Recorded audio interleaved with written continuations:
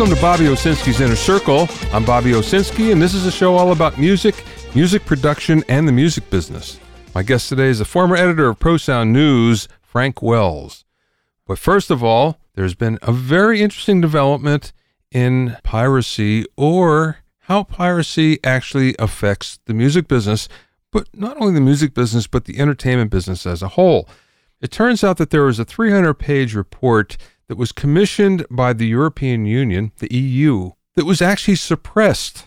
And no one would ever have known about this if it wasn't for the fact that someone had used it in a doctoral dissertation and didn't actually provide it as a source, but a couple of people actually tracked it down and found out that there's this report that was never released, and it was all about piracy and how it affects sales, how it affects consumption, not only of music, but also books and video games and movies. You know what it found out? It found out that it doesn't hurt any of those entertainment vehicles at all. Now, this happened in 2015. Again, never released until just recently, and then it wasn't officially released. It turns out that the only portion of the entertainment business that was actually hurt was blockbuster films. Other than that, video game sales were actually boosted by piracy.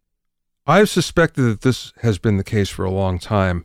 A lot of the piracy figures that we would hear from the RIAA were always just assumptions. There was never actually any hard consensus of what was happening. Now, of course, with streaming music, piracy is a non-factor anymore because of streaming. Of course, when it comes to other entertainment, especially movies and games, that's another thing. That being said, it looks like piracy, if anything, helps those particular entertainment vehicles. So let's not go crazy on this piracy thing anymore, because piracy does hurt to some degree, but it's never been to the degree that the industry or industries have promoted.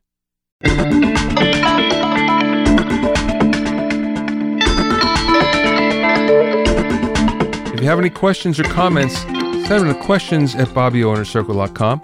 The second edition of my social media promotion for musicians handbook is now available on Amazon, iBooks, Ingram, and a bookstore near you. It's the manual for marketing yourself, your band, and your music online, and covers how to use virtually every important online platform for promotion. Also, check out my courses at BobbyOwsinskiCourses.com.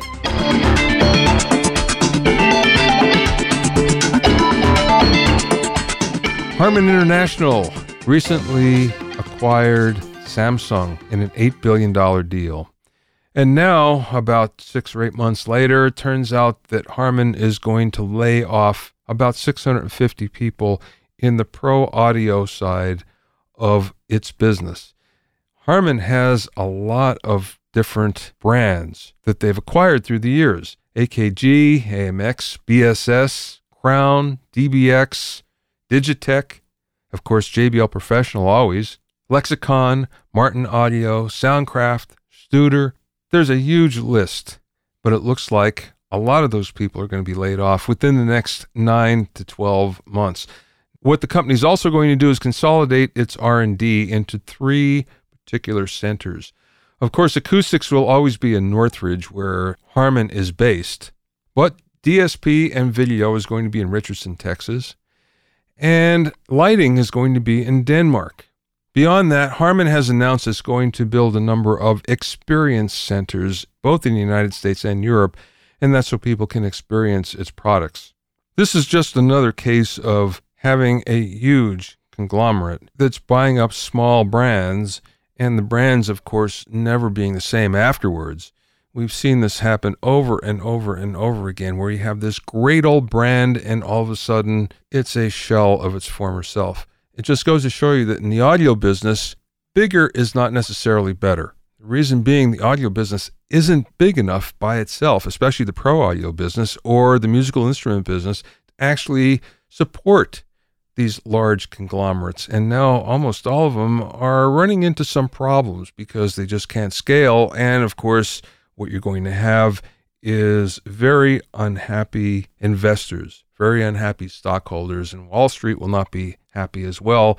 And who gets it in the end? Well, that's the consumer. That's the people that buy the products. So it's unfortunate, but we're going to see a lot of changes in those companies because of the Harman layoffs in the coming months. My guest today is Frank Wells, who started his career in the music business as head of technical services at Masterphonics in Nashville. He then went on to become editor of Audio Media magazine and then ProSound News. I talked to Frank about some of the things that go on behind the scenes of being a magazine editor, but we also discussed the big picture of the audio business as well as the future of audio gear. I spoke with him via phone from his office in Nashville. How did you get into the audio business? You were doing radio first, right? Yeah, I started out with military electronics, ground radio. So that's like point-to-point and long-haul stuff.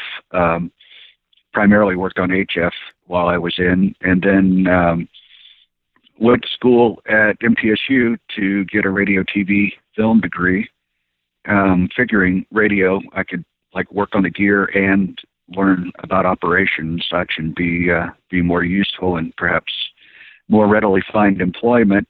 He interned with the chief engineer at WMOT at MTSU, and he left right as I graduated, so I walked into his job, really based more on my military experience than what I learned in school. So I was chief engineer of that 50-kilowatt station, worked on a number of others on the side.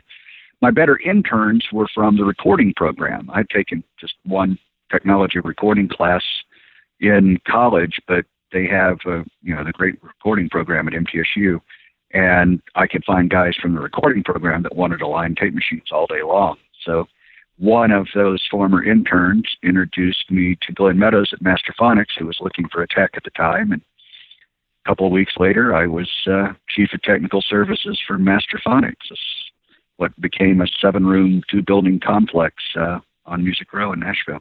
So you go from radio to the recording industry. What was that? Because those are two completely different mindsets. Well, yes, they are. The way that I always looked at it is my expertise was large system signal flow. That's really what I was good at. Whether that's a radio station that goes off the air for some reason, where's the problem? And you have to know the signal flow between the microphone and the studio transmitter link and the processing and the consoles, all the way out to the transmitter itself and up the tower to the antenna. And you have to be able to quickly figure out what's going on and break that down. When I went to see Glenn, radio is at its core an audio delivery vehicle. So certainly I knew audio, but it is a very different thing. Of course, the consoles are much more sophisticated. The signal flow in the console is maybe as sophisticated as a radio station itself, but they had all the manuals and great test gear and great resources, and they knew what it took to get the job done. And they, to my great benefit, gave me the time to learn what I needed to about the recording studio business. And the technology of recording class I'd had in school had given me that basic core recording studio signal flow. So I had a lot to learn about quality and the particular aspects of recording, but my job was to make all the gear work and make it connect together and to keep the electrons flowing. And that's kind of what I was doing already. Yeah, but the other part of the mindset is the fact that just the operations part, which is so different. Oh, yeah. Yeah, very different. When you've got a room full of triple scale musicians tapping their feet because something's wrong with the console,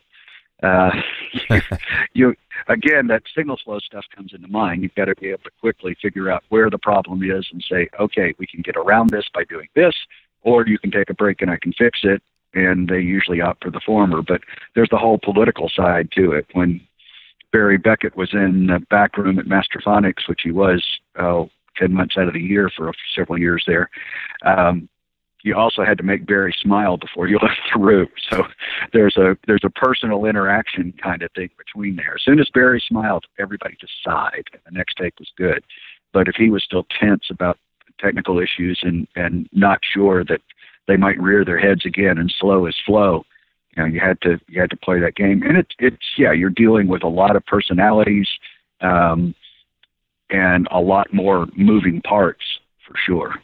You mentioned quality before, and my experience at radio stations, the big ones, of course, are very concerned about quality, but more so on a competitive basis on, well, what's my biggest competitor sound like, and how can I either sound like that or make it better?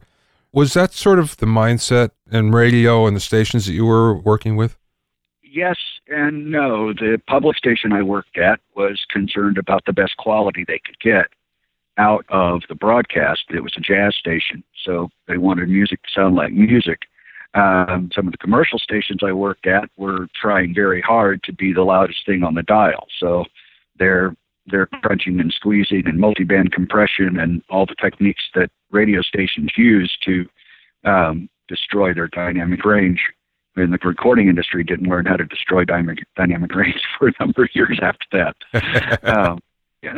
At one time, broadcast quality actually meant the highest standards in quality, but the recording studios and such passed that up at some point along the way, and with digital, it became even more so. So you could have an all-digital recording station infrastructure, but you're still limited to 50 hertz to 15 kilohertz audio, and you're still limited to 35 dB of dynamic range. That's not to say that the recording studio guys always use the capability, but suddenly you have to expand that. So that really kind of came from the military. When I was in the Air Force, all that you cared about bandwidth-wise was 300 to 3K. You know, you're just trying to make voices intelligible.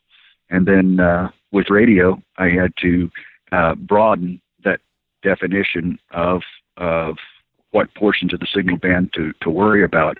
And then with recording studios, we stretched that out to the limits of human hearing, especially at Masterphonics, which was a very digital facility from the start. So the dynamic range capabilities were much more. So you have to worry far more about noise floor and signal bandwidth. And of course, they had incredible rooms that could reproduce down to 20 hertz. And you've got to worry about the full spectrum of human hearing at that point. Was it difficult for you to get into digital and make the transition from analog to digital? Not too bad. One of the courses I took I went into college with a bunch of credits from the military for electronics, obviously. So one of my minors was industrial studies, and as it turned out, I went to the industrial studies department and said, "What have I got to do to make this a minor?" And he said, "Well, take this microprocessors course." And essentially, it was a course that wasn't filling up fast enough to suit him and the professor, and they didn't want to cancel it. So he told me if I took that course and passed it, I could use my other credits and call it a minor. And I actually took that course and a follow-up to it. So it was pretty primitive, but we were learning encoding and programming at the machine code level. And the little processors that we were using had a circuit board breakout on them, and we were experimenting with analog devices, A to Ds and DAs on those. So my final project for the second class was building a sampling oscilloscope, which was only good to about 200 hertz and not terribly accurate and had no filtering. So it actually did look like that stair-steppy wave. But when digital audio came around, I had at least some fundamentals of what sample and hold and conversion from analog to digital looked like. And the radio station actually got to use a Nakamichi recorder from the Center for Popular Music there, and we used to go do live jazz recordings at events in Nashville, and we used the Nakamichi, which is, of course, encoding digital audio. It's black and white dots on videotape, much like the 1630s for CD masters later. And that introduced me to digital audio, and compact disc came along, of course, and started replacing vinyl. So it wasn't a horrible transition, but I had the great benefit of walking into Masterphonics, who had been doing digital audio for 8 years when I got there. From the very outset of CDs, they had embraced digital. So we had digital multi-tracks, we had digital 2-tracks. Glenn Meadows had the first all digital mastering path in town with a JVC 4-channel digital console and other processing and such. So it was a great learning environment. As the digital audio industry grew, we got to play with all the new toys and experiment with them and expand upon them, be that recorders all the way up to the first large format digital mixing console in Nashville. What was the most fun thing for you to do while you were part of that? The most fun things, there's kind of the simpler thing is well, two answers. One is someone comes up with a problem that they say, it would really be helpful for me if, and it may be as simple as a light bulb flashing on the console when somebody rang the doorbell because they couldn't hear it, or it may be routing signals differently, or adding a processor in to adding a small circuit into a circuit board to do something somebody wanted that solved a problem for them. And I had just great resources, like I said, and we could go back in the shop and perf board something up and build a little circuit that did what they wanted to do and implement it. And doing that overnight sometimes, and having them walk in the next day with their dreams come true was always very satisfying. Walking in and hearing the music on a session, slipping in the back room and hearing the music going down live, and seeing that everything that you were taking care of was performing as it should, and that the musicians were comfortable and they were in the groove, and you got to hear the stuff as it was being performed. There's really no substitute for that at all. Plus, I'll add one more thing to that is expanding on the circuit design. Is Glenn was always trying to make things better. So pretty much when a piece of gear came in, we voided the warranty almost immediately and popped the tops on it. Saying, can we beef up the power supply? Can we put better chips in? Can we do something that will make this box perform better for us? And we would do that. That's the Abbey Road philosophy, where the MI Boffins did that forever. Okay, so how did you get into writing then? It actually goes to Pro Audio Review. John Gatsky was the editor at the time, and he had called down to Masterphonics before their second issue and said, we want a review on this Apogee UV1000, which was a mastering box that did some routing, that would do polarity inversion. It would do just a few other tricks. It would add the UV22 dithering and such. And they had sold 4 of them, and Masterphonics had bought 3 of them. And they didn't have any others in stock, and he couldn't get a review sample. So he called Glenn and asked him if he wanted to do a review.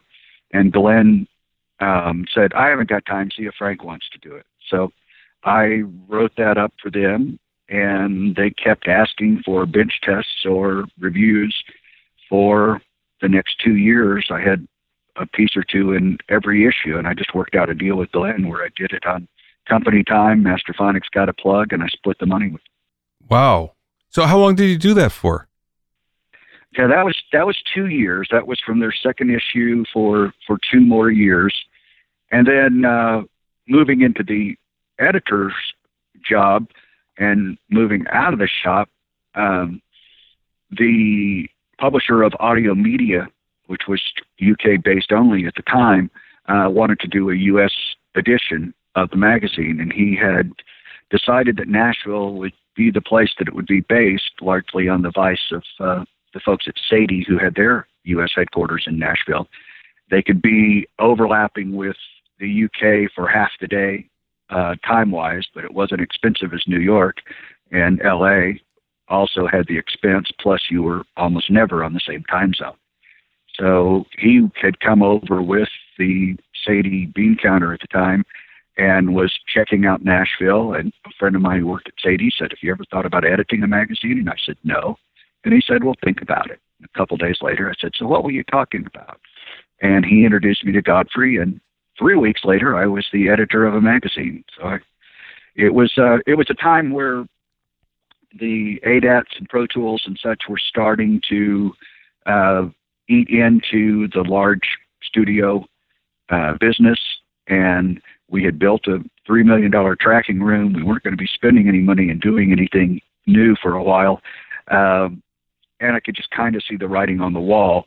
So I opted for something a little bit cleaner with a little bit more normal hours after having worked in rooms without windows for 15 years. What was the transition like? There must have been some culture shock involved, I would imagine. Yeah, a little bit. Some of it was working with the British, and you think we speak the same language until you have to start putting it in print and translating everything forward. So I say I'm bilingual. I speak British English and U.S. English. Every so often, when I was flipping the articles for the U.S. edition, and they would be doing the same, I would offer them a drawer full of useless U's that I had collected, and they'd send me some Z's back to put back into U.S. words. But it's a different sort of signal flow for sure, but it still has aspects of project management, resource management, time-based deadlines, that sort of thing. The writing part was not the hardest part. The hardest part is just working out the logistics and figuring out a new workflow and a new paradigm and a new set of time demands. I empathize when you're talking about working for the British, because I worked for AMEC for a couple of years in the early 80s, and it was much the same thing. But of course, I was based in LA, so they would always think that we were out on the beach and not working. They'd call up and it would be horribly raining over there and miserable, and it'd be sunny over here, and they'd be just miserable because of that, and saying, "Oh, you guys with your 7-Elevens and your beach." And it would, there'd be this clash of cultures. And the fact of the matter is, when they get over here, they loved it just as much as we did. So, it's one of those things when you don't have it, you really would like to. Anyway, exactly. I empathize completely with that. Okay, so let's talk about being a magazine editor, because it's misunderstood, I think, from the standpoint that when an outsider looks at it, they think, well, here's this guy that gets to go all over the world and see the latest gear that's coming out, and he gets to see behind the scenes and all that, but they don't necessarily understand the work involved. Yeah, it's true. Yes, there are benefits from it. You do get to see the latest and greatest. If you're a magazine that does reviews, you get to get your hands on it before anyone else does, and you get to play with the gear, and you build the relationships that let you have access to these things early on. And sometimes you do get to visit studios, or there are press visits to exotic locales. The other side of it is, though, you get to travel all over the world. You're so lucky. And I ask them if they want a comparative analysis of convention centers and convention hotels, because most of the time you're doing 16-hour days when you're at conventions and such. And if you're lucky, you get to go out for a nice dinner with a good local field and experience a little bit of a city in the evenings. But for the most part, it's pretty much over there, work a lot, and back. But deadlines are a huge part of it. It's a lot of content going out.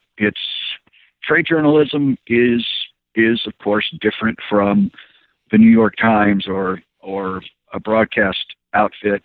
You are looking to serve two masters to a certain extent, and there's a real dance that you have to do in terms of what you put into a magazine. Of course, the manufacturers would like it if you would just do nothing more than regurgitate their party line from press releases and those sorts of things, and everything's the most wonderful piece of gear in the world.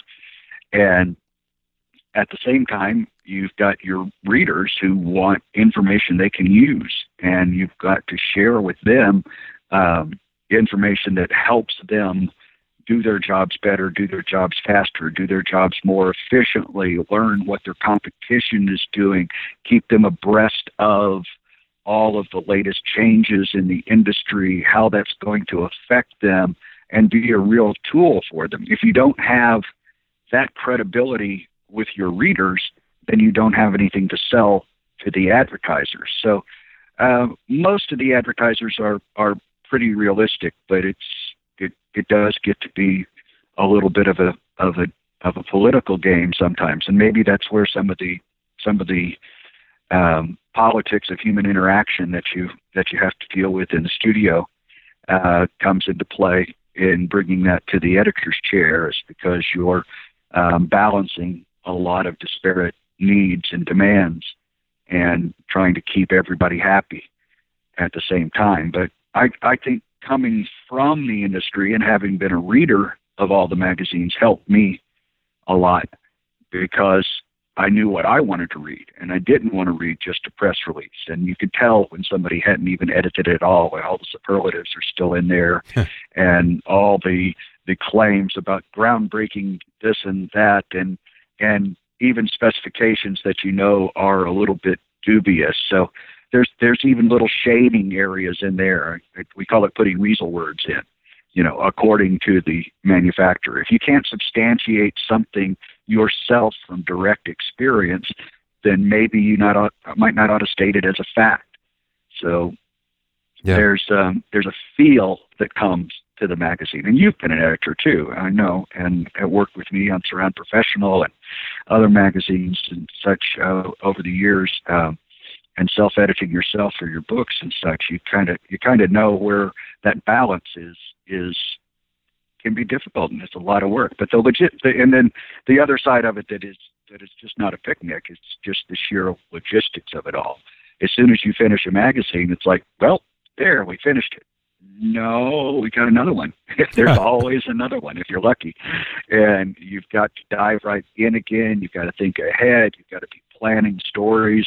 You can't necessarily get a review done in a month. You can't get the gear, get it to the person, have them do real things with it, and get you the text back. So you may be working on longer lead times for publications. You've got to be thinking about the Christmas issue when it's July or something like that. So there's a lot of moving parts, and you've got to be a juggler to keep them all in play and keep all the balls in the air without dropping any. I guess, especially when you were at ProSound News, there's also the fact that you're talking about multiple industries within the same industry, because you're talking about sound reinforcement, you're talking about the studio industry, you're talking about the installer industry. So you're talking to three different sub-industries at the same time. So, there's that balance as well that you have to play. Sure. There's in some ways, audio signal flow is audio signal flow, and then in a lot of other ways, it's not, because the needs of a PA system for a large concert are very different than the needs of a main monitor system in a control room, and the way that they approach the business side of it on both of them too. And ProSound News very much paid attention to the business of those aspects of the industry as well. So I will readily admit I didn't have a lot of live sound experience going into ProSound News, but that was and still is the strongest section of that magazine. Fortunately, I had Clive Young, who had been there for years and knew the business side really well. I could bring the tech knowledge in there to polish up and improve that. And a lot of it's just over time. If the more you're exposed to it and the more you talk to people and learn what their needs are and what their demands on them are and what their challenges are, then you can look for ways to help them address those challenges. But it takes a while before you can really feel like, yeah, I could talk about post, or I could talk about live sound just as readily as I could talk about studios from having lived it. How long were you at ProSound News? Man, that's a good long time at anything. It's a good long stretch. I was at radio for 6, Masterphonics for 9, a little over 9, Audio Media for 2, and then ProSound News poached me away, and was there for 15 years. And now you're still editing.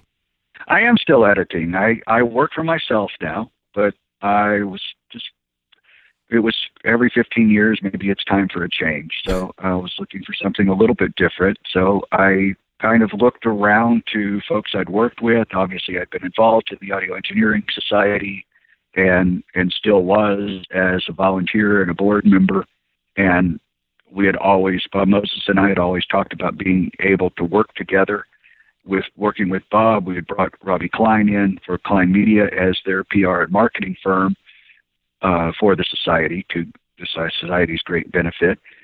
And of course, you get to know publishers around the world from working with a large group, and then just meeting people at press conferences and such around the world, and had built a relationship with Richard Long, who is Blank Canvas, who does pro audio, video, and lighting magazines for Asia, the Middle East, and Africa primarily.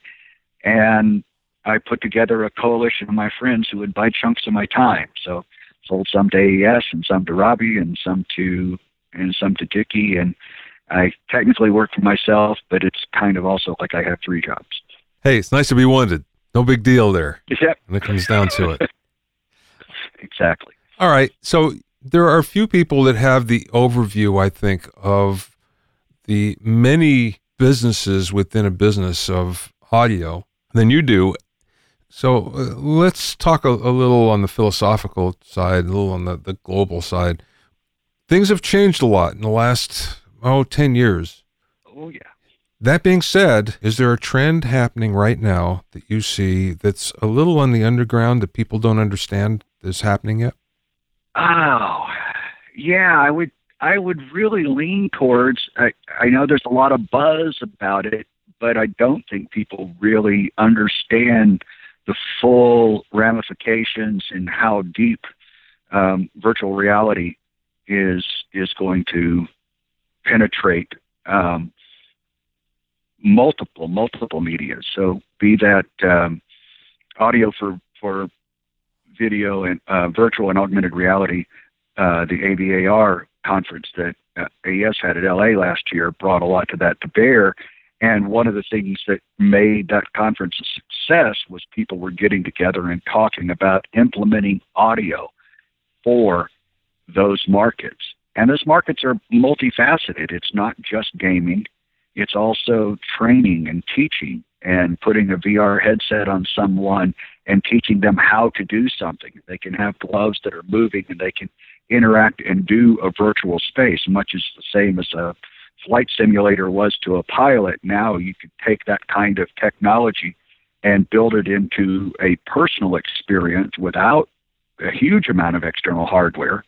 And you can build a training environment for a host of different trades. Finding a way for professional audio folks who may not have the outlet for the money's not there in recording anymore. Is this a new outlet for them? It very well could be. It's going to keep penetrating on the post side and in movies, of course, and it's going to continue on gaming, but finding alternate uses for virtual reality applications. I think we're just at the cusp of that. And individuals that are working in audio that get a handle on where that's going, I think would be ahead of the pack. Now, see, I agree with you to some degree, and I'm not so sure in another degree. All right. I've been watching this carefully myself, going to conferences here, and I have a number of friends that are really into it on a high level. And it seems to me that virtual reality may not actually catch on the way everyone had anticipated, but augmented reality seems to be the future. Yeah. And that is the one that seems to be exciting. That being said, when it comes down to it, audio for any kind of mixed reality is important. Right. And just like with any kind of picture, usually audio gets the least amount of concern. But this time I think it's different because there's a lot of people that kind of understand that in order to make that work, any kind of mixed reality environment work, they have to have good audio experience. So I think, we're ahead of the curve for a change on that. So I agree with you there that I think that there's going to be a lot more opportunity in the future in that, whether it's going to be virtual or mixed or augmented reality, I'm not sure, but I think that's it's going to open up some new opportunities. Yeah, but opening it up to augmented as well, but creating immersive audio experiences across a broad range of platforms will certainly be more of a part. There's more personal monitoring going on now in audio than there ever has been in the past, and it's not just putting a pair of binaural stereo headphones on and listening to music or listening to your game. It's also taking these virtual realities and transposing them into a headphone environment with all the various encoders that will do so, and then putting you in the place. And that can translate to music by putting you in the audience at a concert, or it can translate to a video game where you're hearing that guy sneaking up behind you before you turn around and blast him because he was about to do the same to you. On another level here, where do you see the business headed? Whew. Yeah. It could be a long question. Obviously, we've seen recording move into a much more of a personal studio space. Many name engineers who used to work in the big studios and command hundreds of dollars a day on top of the $1,500 studio rate and rental fees and all of that, are now being hired perhaps for a day rate, but they've got a studio they built at their home and they're using their own gear and they're working in the box in a lot of ways for much of their production. And that whole financial infrastructure that used to fund those large studios has just collapsed, along with and partly because of the infrastructure being able to be collapsed into a personal computer. So that is also being translated now more into post. I mean, we've been kind of anticipating that it would get more so for years, but I think it's finally more possible for that to happen in the post-production environment as well. So you're moving to more insular forms of production. For live sound, it's just gotten more efficient, but you still have to have a big box and you still have to have powerful amplifiers to push the air, and you still have to have a lot of inputs on a console to do the production that is a live multi-instrumentalist performance, a band to an orchestra.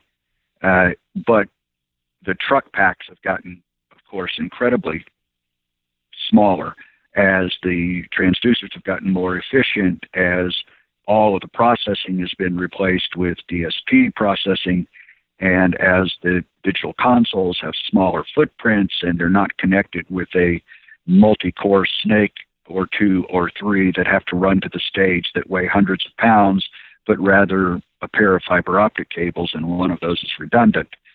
So that can't get too much smaller and still give the engineers the tactile feedback and the visual information they need, but that has gotten smaller.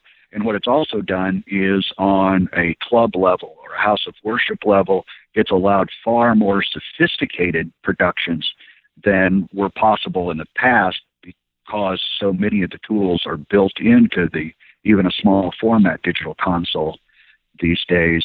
And there's a lot more capability there that is enabling more elaborate productions. In that regard, install sound is still huge, and is maybe the only part of the industry that's not really getting smaller is contracting market. That many of the contracting magazines are the healthiest magazines out there, and as long as they're building buildings, they're going to be putting audiovisual and lighting systems into those buildings.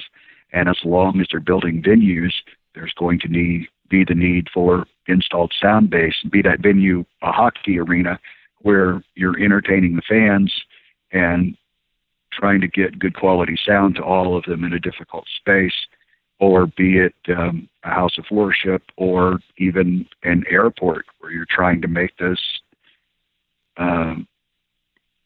ceiling speakers actually perform to a way that they're intelligible and not interfering with one another, and you've got efficient PA systems that are flexible and routable and digitally controlled, and that whole infrastructure has gotten smaller too. So anyway, digital has changed everything, and it's seen the recording industry shrink.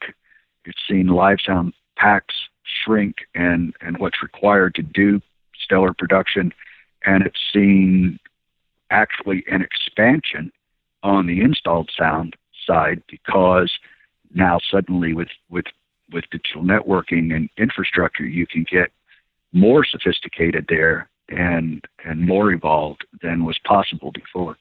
With install sound, you say it's growing. Is it mostly because of new venues, new installations, or is it upgrades of existing ones? It's both. It is definitely both. On church sound systems, they always said that every church purchases 3 systems. One that they just put in at the time that they built the facility, and it didn't work out quite like they planned, and so then they maybe go to their local music store and get some great advice, and they put in their second system, and maybe it's a little better, but it still doesn't work out like they planned. And then they actually hire a pro and do it right, and that's the third system they do. But it's that axiom actually is not as true as it once was. Our understanding that if it's all about the word and the word is unintelligible, then it's not going to be an acceptable portion of their install. And with the movement of a church towards a full band on stage, live musicians, and modern contemporary worship styles, it's much more similar to a live sound production than it is to a house of worship install from years gone by. So those are continually getting more sophisticated, and more is expected out of them as people's experiences with sound and performance improve. But if you look around a city like Nashville, and pretty much every city I've been in, there's construction going on everywhere.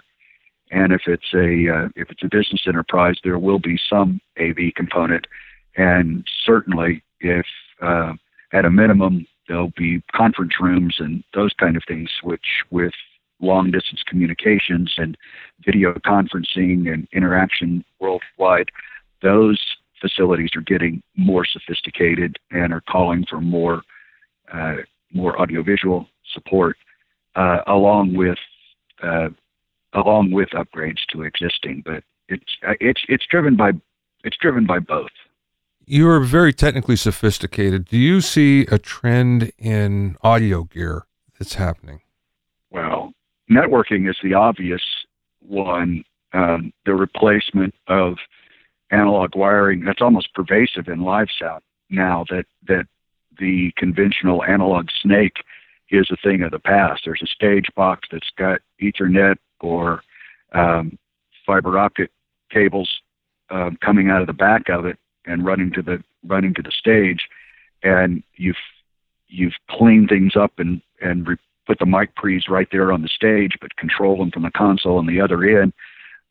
Digital audio networking is allowing a great deal of more sophisticated installations, and actually cheaper installations, because Ethernet is cheap. You can run that all over the place, and you need a lot less runs of it to do the same capability. So a church that might have been able to only afford a certain number of channels in the past can now buy a fairly inexpensive digital console that's got digital audio networking in it and stage boxes, and it increases their capability immensely. And that's finally starting to come around to even back into the recording studio with things like Dante networking with RedNet boxes from Focusrite, for example. You can use a modular building block approach network devices or DigiGrid devices from Waves and Digico, that you can actually, instead of saying, well, I've got to have a big one of these and a big one of those to handle everything I need, you can start putting little satellite boxes out everywhere that do a small part of the job, but they're connected through the network to the larger piece, and everything's working just more efficiently. You're being able to distribute things to places that you wouldn't be able to use before, and move towards larger channel counts, and just a lot of flexibility within an infrastructure and within the way you configure things. You could have a stack of these modular boxes on a shelf and reconfigure them on demand for different types of applications, from running them in a studio to taking them out for a live performance. So digital audio networking has been huge. The overall digitalization of audio infrastructure is all but ubiquitous. Of course, there's still some analog tape out there. There's still some analog tape machines, although the new ones are being built. There's still analog consoles, and people use them as tools for character and for particular goals of production. However, the largest portion of the infrastructure and capability, and of course distribution, has all gone digital. Last question, Frank. What's the best piece of business advice that you've either received from somebody through the years, or maybe you learned on your own?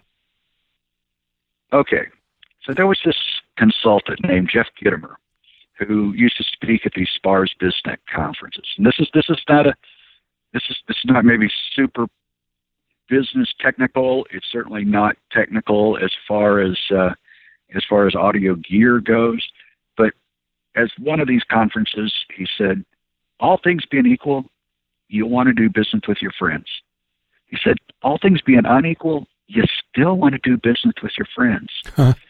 So I think the most you can do is say, I have resources to do a job. There are people who have jobs that they need to be done. That could be pages in a magazine, words in a magazine, the choice of stories that I'm going to run, or it could be what piece of gear to put in to a studio to serve a client better, anything else. Make friends first and use your resources to support your friends, and success has followed that philosophy. Wow, that's excellent. Very cool, Frank. I'm glad you liked it. Thanks for listening and being in my inner circle. Remember, if you have any questions or comments, you can send them to questions@BobbyOInnerCircle.com. To listen to other episodes of Bobby Owsinski's Inner Circle, go to BobbyOwsinski.com and select the podcast tab, or you can go to BobbyOInnerCircle.com, or you can find it on iTunes, Stitcher, Mixcloud, and Google Play. At BobbyOwsinski.com and BobbyOInnerCircle.com, you'll also find a sign-up form for my newsletter and for alerts for new podcasts. This is Bobby Owsinski. I will see you next time.